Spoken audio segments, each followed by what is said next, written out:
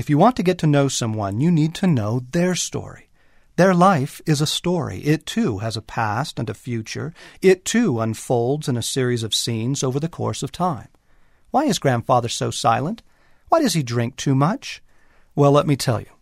There was a terrible battle in World War II in the South Pacific on an island called Okinawa. Tens of thousands of American men died or were wounded there. Some of them were your grandfather's best friends.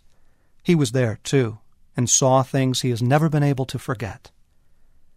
But in order to make you understand, explained novelist Virginia Woolf, to give you my life, I must tell you a story. I expect all of us, at one time or another, in an attempt to understand our lives or discover what we ought to do, have gone to someone else with our stories. This is not merely the province of psychotherapists and priests, but of any good friend. Tell me what happened.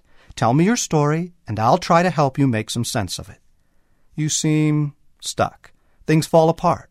What does it all mean? Should you have chosen a different major, after all? Were you meant to take that teaching job?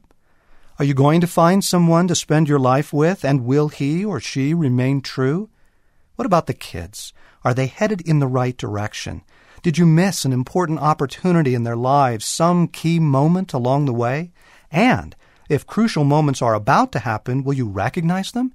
Will you miss your cues? We humans share these lingering questions. Who am I, really? Why am I here?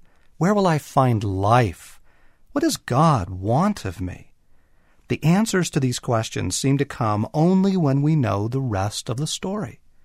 As Neo said in The Matrix Reloaded, I just wish I knew what I am supposed to do. If life is a story, what is the plot?